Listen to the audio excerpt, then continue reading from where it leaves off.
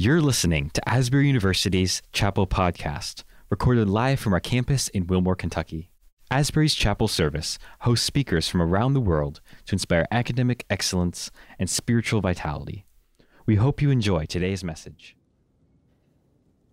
Good morning, everyone, and happy Monday. Hope you had a wonderful fall weekend.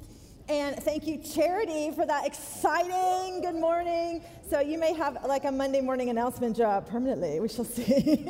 But it's great to get to be here this morning. And you made it through the sexuality symposium. It appears relatively unfazed, or unscathed, I should say. But there was one thing we didn't quite get to in the sexuality symposium. So particularly for the visionaries, I wanted to do a recap this morning of the 12 steps to bonding. I was afraid. So I'm actually going to need a couple of you to come help demonstrate that talk. Just kidding. Okay, we're not gonna do that this morning. But you can, if you want. That is our most downloaded chapel. So if you want to listen, you can find the 12 steps to bonding. Okay, so speaking of chapel, it's such a great honor and privilege that we get to come together and worship. And I know that we all arrive at different places, different entry points into a chapel experience. And I'm so thankful we've been getting lots of really helpful feedback regarding chapel. I want to encourage you to give us your feedback. And I know Olivia Loy and Demarian and Maggie are working on ways to increase how students can give feedback on chapel. And I know Pastor Greg and Pastor Jeannie are super interested in that as well. So continue to share with us your thoughts about chapel, because this is a participatory sport. Well, it's not really a sport, but it's a participatory event. Like, we're doing this together, this work of chapel. And I know that all of us come from, or at least lots of us come from, different kinds of worship experiences. Some of us don't come out of the church at all, and this may be our first corporate worship experience. I know that a lot of us, students, faculty, and staff, we all have our priorities about what chapel should be about. And some of you would say, oh yeah, we need more altar calls. And others of you would say, we don't need more altar calls. We need more practical application about social redemptive action. And some of you say, if I have to have another justice chapel, I just won't be able to take it. And other people say, I'd like line by line preaching, please. And other people say, well, we need to understand the big theological perspective of Scripture. And we all arrive into this place with different needs, different wants, different things that are priority to us. This is the most public thing we do regarding our spiritual vitality at Asbury, but it's not the only thing we do. In fact, I like to think of chapel being the place that we take our spiritual pulse as a community.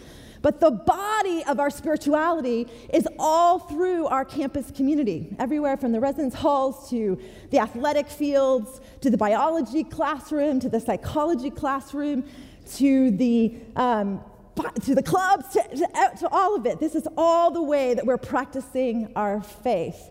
And we come here together to say, this is important. Now, some of you don't understand why we do required chapel, and that makes a lot of sense, because we're doing something that is super countercultural. And in fact, I don't, other than places like an Asbury, I don't think there's any other places on the planet where 18-year-olds and above are required to show up to a worship service. Now, as soon as I say that, you're going to tell me where I'm wrong.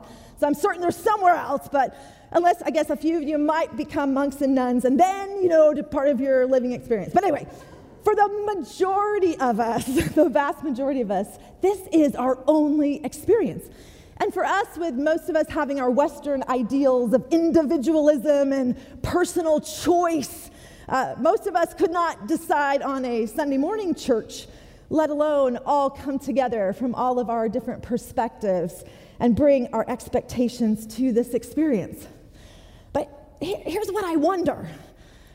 So I've attended chapel. Okay, y'all, get this. I have attended chapel for 30 years, including my time as a student at 4 different institutions. In fact, my entire life, I've been required to go to chapel as part of my job.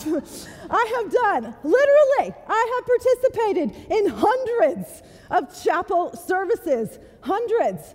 And some of them I've led, but most of them I've participated in. And you know what? That does not make me an expert in worship or in chapel, because what I've learned is that our chapel time together is organic. It's about relationship. It's about us coming together around Jesus. And I've also learned that you don't get it right. Like there isn't like a right way that solves everything. Instead, it's an opportunity. It's an opportunity to kind of step aside from all the ways that I want to have things and try to ask the Holy Spirit to give us some space to come together around Jesus. I know that for some of you, because of your personalities, that being told to do something religious is about as low on your ideals as possible.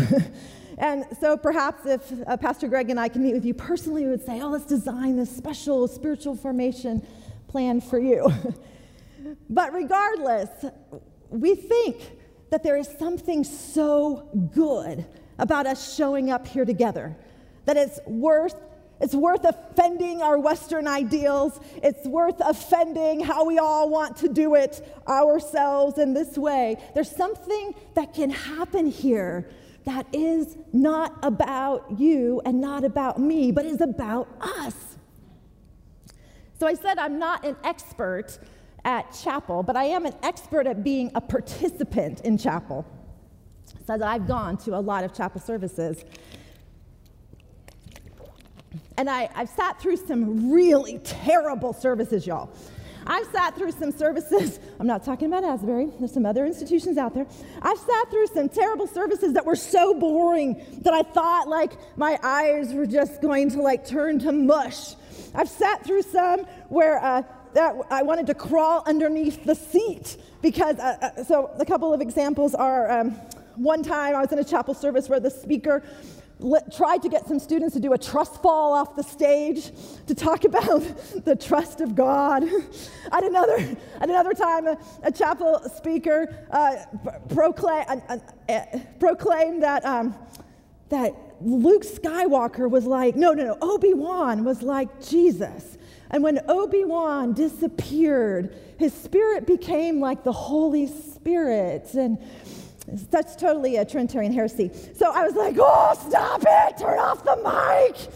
We had to take care of that one. There was a time when a noted Christian psychologist, again, not here, got up, and his illustrations in his talk were how he had seen Bigfoot. Kid you not, Bigfoot was his topic for the chapel service. And perhaps one of the times where I was most like, oh, was the countdown altar call. There was one who, a speaker literally said, 10. I'm going to give you 9 more. 9. This is your last chance, people. 8. It's counting down. If you're not here by 1, what's going to happen? 7. That was not a high point. So this work of chapel that we get to do together is such an opportunity to learn how to participate in worship. Because the big thing that I have learned, my big thing I've learned after 30 years of attending chapel, and well, let me say it and then I'll give my nuance.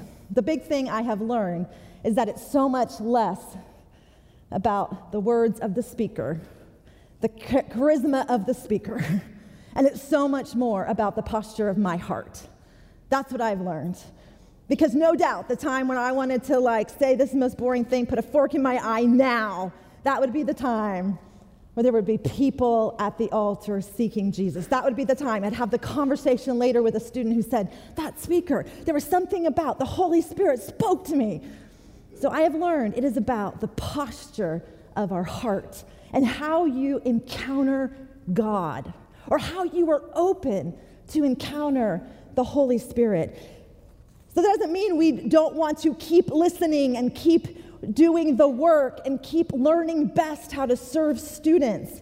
We are in the work of sharing a compelling message of salvation and sanctification again and again and again, and to teach the integration of life in Christ in every part of the human experience. And we want to do that with all of your input and all of your prayers.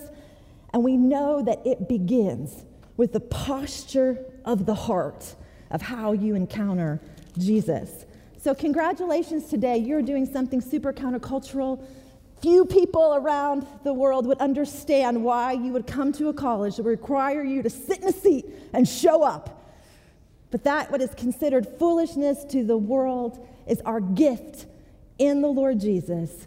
Lord Jesus, come and meet us in our hearts. This is so important that we create space with the ideal of listening to the Holy Spirit and encountering God. Today we're in Acts chapter 16, and we are going to talk about 3 ways that people encountered God in Acts chapter 16. Now, the whole book of Acts is about encountering God. Therefore, the name of our series, Encounter. The whole book of Acts is about encountering God. And chapter 16 gives us 3 great case studies of a conversion of 3 very different people with the story of Paul and Silas. The first person is Lydia. The second person is a girl who is a slave, trafficked. The third person is a centurion, a Roman man. All 3 of these people encounter the power of the Holy Spirit. So when I think about what it means to encounter the Holy Spirit, particularly the story of Lydia connects with me. You see, Lydia is a businesswoman. She's not from Philippi, where they are at. Instead, she is a trader, T-R-A-D-E-R, not traitor, trader. She's a trader bringing a dealer in purple cloth. And she comes from a place called Thyatira, which actually has substantial goddess worship. It's very secular. It's not a place where Christianity has touched. Yet, something in her has been experiencing God. And she shows up to this place of prayer by the river, which tells us that there wasn't enough Jewish men yet to have a synagogue, because you needed 10 Jewish men to have a synagogue. So in times when they didn't have a synagogue, they would gather in an open-air place to pray. So there's a small group. It appears that it's primarily women, and they are praying, and Paul and Silas show up here. And it says, the Lord opened her heart to listen eagerly to what was said by Paul. When she and her household were baptized, she urged us, saying, if you have judged me to be faithful to the Lord, come and stay at my home. And she prevailed upon us. And then actually we know that there's a church birthed in Lydia's home in Philippi.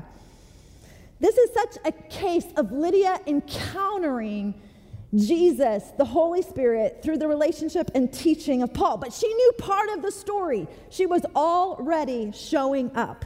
She knew part of it, but there was something in her that had yet to receive and understand the power of the gospel. I think a lot of us live in this space. We know a lot in our heads about the power of God. We perhaps have attended church for large times in our life. We have seen people talk about the power of God, and yet we haven't necessarily experienced and encountered the Holy Spirit. Just if my little daughter Emily is turning 3 next week, and so this is all fresh in my mind. I can still remember being pregnant with Emily. And as you know, Emily has Down syndrome, and she was a high-risk pregnancy, so I got to see that obstetrician like every day, it seemed like. But every week or 2 weeks, they would do an ultrasound, and I would get to see sweet little Emily. And let me tell you, I know more about that child than I know about my own self. So I was like able to see like all of her ribs. They measured the length of her arms. They measured the length of her thigh bone. Not only, I didn't just count toes and count fingers, they measured the veins in her skull, in her brain. I could see how the pattern by which the blood was going in and out of the heart. I could see how she could swallow in the womb, and that fluid would go through her body, and I could see through this technology how it would go through her body. I knew her blood work. They told me 10,000 chromosomal issues she did not have. They could tell me every disease she didn't have. They could tell me her formation. They could tell me everything about her. And my love for this sweet little girl just grew and grew as a parent's love does. However, it wasn't until I encountered her face to face in my arms that I experienced the relationship and knowing of Emily. I knew everything about her. I was pregnant with her, but yet I had not encountered her personhood. Now, a little while back, right, I think Steve Deneff did a message on how you are pregnant. Remember, with the Holy Spirit, you are pregnant with the gospel. So I'm just falling back on his analogy that for many of us, we have yet to encounter the power of the Holy Spirit for ourselves. We know everything about it. We sit in chapel 3 times a week. We go to our Bible classes. We show up. We do the things. But yet, we have not yet encountered the power of the Holy Spirit. And how did Lydia encounter it? She encountered it through a person. She encountered it through the person and teaching of Paul in a small group down at the riverbank. Des Kinlaw would say, your salvation always begins in someone else. And I wonder if there's those of you who long to encounter the power of the Holy Spirit. When you do encounter the power of the Holy Spirit, A, you will know it. If you're unsure, ask. And B, write it down. Begin to preach to yourself the story of how the Holy Spirit has encountered you. Preach that story to yourself. One of my friends has totally left the faith. He went to Asbury. I said, did you ever have a time when you encountered the Holy Spirit? He was a Christian a lot of years. He said, no, I have no time that I encountered the Holy Spirit. You see, until we encounter the Holy Spirit, this book is just a book. These places we go are just places to go. These messages are just words. It is the empowerment and the encounter of the presence of the Holy Spirit that changes it. It goes from being pregnant with it to God being birthed in you. Happened through relationship. The second one day as we were going to the place of prayer, we met a slave girl who had the spirit of divination and brought her owners a great deal of money by fortune telling. When she followed Paul and us around, she would cry out, these men are slaves of the Most High God who proclaim to you a way of salvation. She kept doing this for many days, but Paul, very much annoyed, turned to her and said to the spirit, I order you in the name of Jesus to come out of her. And it came out that very hour. Another encounter in the power of the Holy Spirit. We don't know the end of the story for this slave girl, what that encounter led to. We'd like to think that she found her place in Lydia's church. We'd like to think she showed up on Lydia's doorstep. Perhaps she did. Hopefully she did. But I love this story of the encounter of the Holy Spirit because you know what the message is? God wants to set you free before you even call upon his name. Do you know that the Holy Spirit is after each and every person on this planet, pursuing them, offering and desiring to give the gifts of freedom to release from bondage? Do you know that our Christianity is not transactional? It's not like, okay, we accept God, God delivers us from bondage. We do this, God does that. Do you know that the Holy Spirit wants to set you free regardless if you proclaim the name of Jesus? That the Holy Spirit is after you, regardless of where your soul sits today. That there's not a person on this planet, no matter what God they pray to, what idol they organize their life around, what terrible choices they've made for their entire life. There's not a person on the planet that the Holy Spirit is not after with great intentionality, desiring for that person to experience freedom. That's the kind of God that we serve. Not a God of transaction, a God of transformation, a God that doesn't make deals, a God that says, it's all me and I'll meet you wherever you are at. Even if you don't know my name, I will meet you. I will call you into relationship with me. The third person, the centurion. So when Paul cast out this demon, it caused a lot of trouble for him and Silas because the owners of the girl, their financial plan was disrupted. That's such a lesson, right, for all. that as soon as faith interrupts people's commerce, things get real. Everything's okay, everybody's tolerant until money's involved. So the crowd attacks them, they strip them of their clothing, they beat them severely, they put them into the deepest innermost cell, which most likely was a cave underground. They fasten their feet in stocks, which was meant to keep the legs separated to be a torture device. About midnight, Paul and Silas are praying. Then suddenly, here's this miracle. There's an earthquake so violent that their chains were unfastened. When the jailer woke up and saw the prison doors wide open, he drew his sword. He was about to kill himself because as a centurion, he's responsible for these prisoners, since he supposed that the prisoners had escaped. But Paul shouted, "Do not harm yourself. We are all here." The jailer calls for lights. He rushes in. He falls down before them, and he says, "Sirs, what must I do to be saved?" They answered, "Believe on the Lord Jesus, and you will be saved, you and your household." They spoke the word of the Lord to him and his house. That very night he took them, washed their wounds. Then he and his entire family were baptized without delay. He brought them up to the house and set food before them. And they ate together and rejoiced, and he became a believer in God. This person's identity, literally his very life, was dependent on his ability to please his employers. When the earthquake came, he was gripped by perhaps rational fear, knowing what would happen to him if his superiors found out. And this is the God who not only cares so much about the encounter of Paul and Silas in this deep cell, releasing them for the sake of the gospel, but also cares about the very person, the oppressor, the one who is jailing them, that person's life might be saved, that person would be offered the power of the Holy Spirit. Do you know, in our culture right now, we talk a lot about victims, we talk a lot about the oppressed. This is certainly Jesus' heart. This is certainly where Jesus' heart is, the most vulnerable, the most oppressed. He came to set the captive free. But you know what? Jesus does not forget about all of the power structures and systems and each person who finds themselves in such a system. So as much as Jesus cared about this slave girl and set her free, the Holy Spirit cared about this centurion who was part of the enemy and arranged a way that the Holy Spirit, that he would encounter the Holy Spirit through this miraculous event, through the persons of Paul and Silas.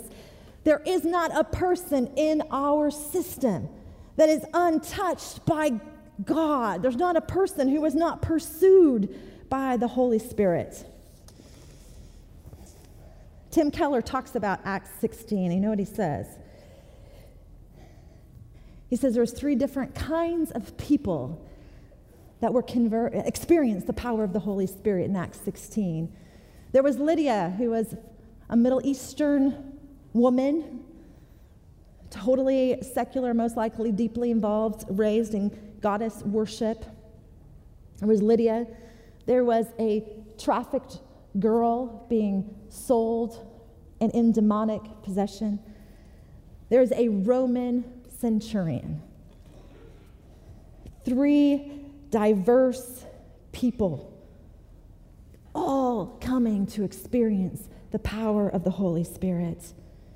And this reminds me that the gospel has never been for one people group, that the gospel has never been for one color, the gospel has never been had never had one geographical center, that the gospel has never been for middle-class white people, just for middle-class white people, that the gospel has never been for a type of person. There's no geographical location, no personality, no particular background, no social class, no political party, no government affiliation that defies the power of the gospel. The Holy Spirit, encountering the Holy Spirit, is the thing that has the power to bring us together. It has the power to bring us together like nothing else on the planet. I know those are crazy words to say in a world that is so divisive, even now amongst our Christian sisters and brothers. But what we see in the gospel, what we see in the story of the encounters of the Holy Spirit, is a Holy Spirit that brings people together around the person of Jesus. A Holy Spirit that is not worried about political alliances, that is not worried about denominational differences, that is not worried about ethnic diversity in the sense of who comes together around the person of Jesus. Now, I think Jesus cares a lot about our unique stories. Jesus cares a lot about the vulnerable and the marginalized. That is the heart of the gospel. But the Holy Spirit is not in the business of discriminating. The Holy Spirit is in the business of bringing us together around the cross. So I look to see in Philippians, because Paul writes in Philippians, and he writes to the church in Philippi, to the church of that centurion, to the church of Lydia, to the church most likely of the slave girl. And this church has developed over the last 5 or 10 years, and he finds himself in prison again. And he's calling back to that church that he loves so dearly in Philippi. And do you know what he says to them? He says, only live your life in a manner worthy of the gospel of Christ, so that whether I come and see you or am absent and hear about you, I will know that you are standing firm in one spirit, striving side by side with one mind for the faith of the gospel, and are in no way intimidated by your opponents. And then, just a few verses down, make my joy complete, be of the same mind, having the same love, being in full accord and of one mind. Let each of you look not to your own interests, but to the interests of others. Let the same mind be in you that was in Christ Jesus. So he's very intentionally preaching this message through the epistle to the church at Philippi, knowing that it is a diverse group of people, socioeconomically, culturally, ethnic, gender, all of the different diverse pieces are coming together to do church together. And what does he speak to them about? He says, be of one mind. Now, when we get this kind of teaching, we immediately go in our minds, so there's no way I can be of one mind with that person on Facebook. But you know what? Paul is not speaking to Facebook, just so you know. Paul, he might be, like out there in the big picture. But I think what he's talking about here is your church community, the community that you belong to in person, the people that make up your community. And so Asbury, this is a word for us. This is a word for us. This is not, we can extrapolate and talk about how this could be a word for our social media presence. But no, we're not going to go there right now. Right now, this word is for us in this community. That Paul is saying to us this timeless truth that says, be of one mind, stand firm in one spirit, strive side by side with one mind for the faith of the gospel. And you know why Paul can call us to this? Worship band, y'all can come up. I'm just about done. Why Paul can call us to this? It's because when Paul calls us to this kind of unity, to this kind of oneness in Christ, it is about being at the foot of the cross. It is about being around Jesus. It is not about being around a political ideal. It is not about being around my denominational preferences. It is not even around being causes that are very, very important to me and important to the heart of God. That's important. But what he's calling us to have in the same mind is the same mind of Christ Jesus, who though he was in the form of God, did not consider equality with God something to be grasped, but he emptied himself and he took on the form of a slave, being born in human likeness, being found in human form. He humbled himself and became obedient to the point of death, even death on a cross. That is why Paul can preach this scandalous word, because he knows that the mind of Christ, the attitude of Christ, is the downward mobility of the cross. It is not about me and mine and my power. It is about releasing power. It is about coming together around Jesus. So you all, as we walk around here at Asbury University, sometimes I think we can really get kind of snippy with each other, or we can kind of be in our own little tribes of people, or we can kind of be critical. And I'm not saying you shouldn't be discerning, because we should be discerning. But I'm saying that the call of God to come together around Jesus is the gravity that makes Asbury University exist. It's the gravity that is so much deeper than anything else we can attach our identity to. It's what Paul called the church to. It's what Paul calls us to. So I wonder today how you are looking out for the Holy Spirit. How is the Holy Spirit seeking to encounter you? What are the ways that you are listening for the work of God in your life? And how are you coming along, your Asbury sisters and brothers, this community, around Jesus as our center? So Holy Spirit, we're here today. We know that you are with us. We know that you call us. We know that you are in the business of encountering us, and that you do it through human people. We know that we all come from different perspectives, from different walks, from different places. We thank you, Jesus, that in the midst of our grand diversity, that we come together around the truth and power of a crucified Jesus who rose again.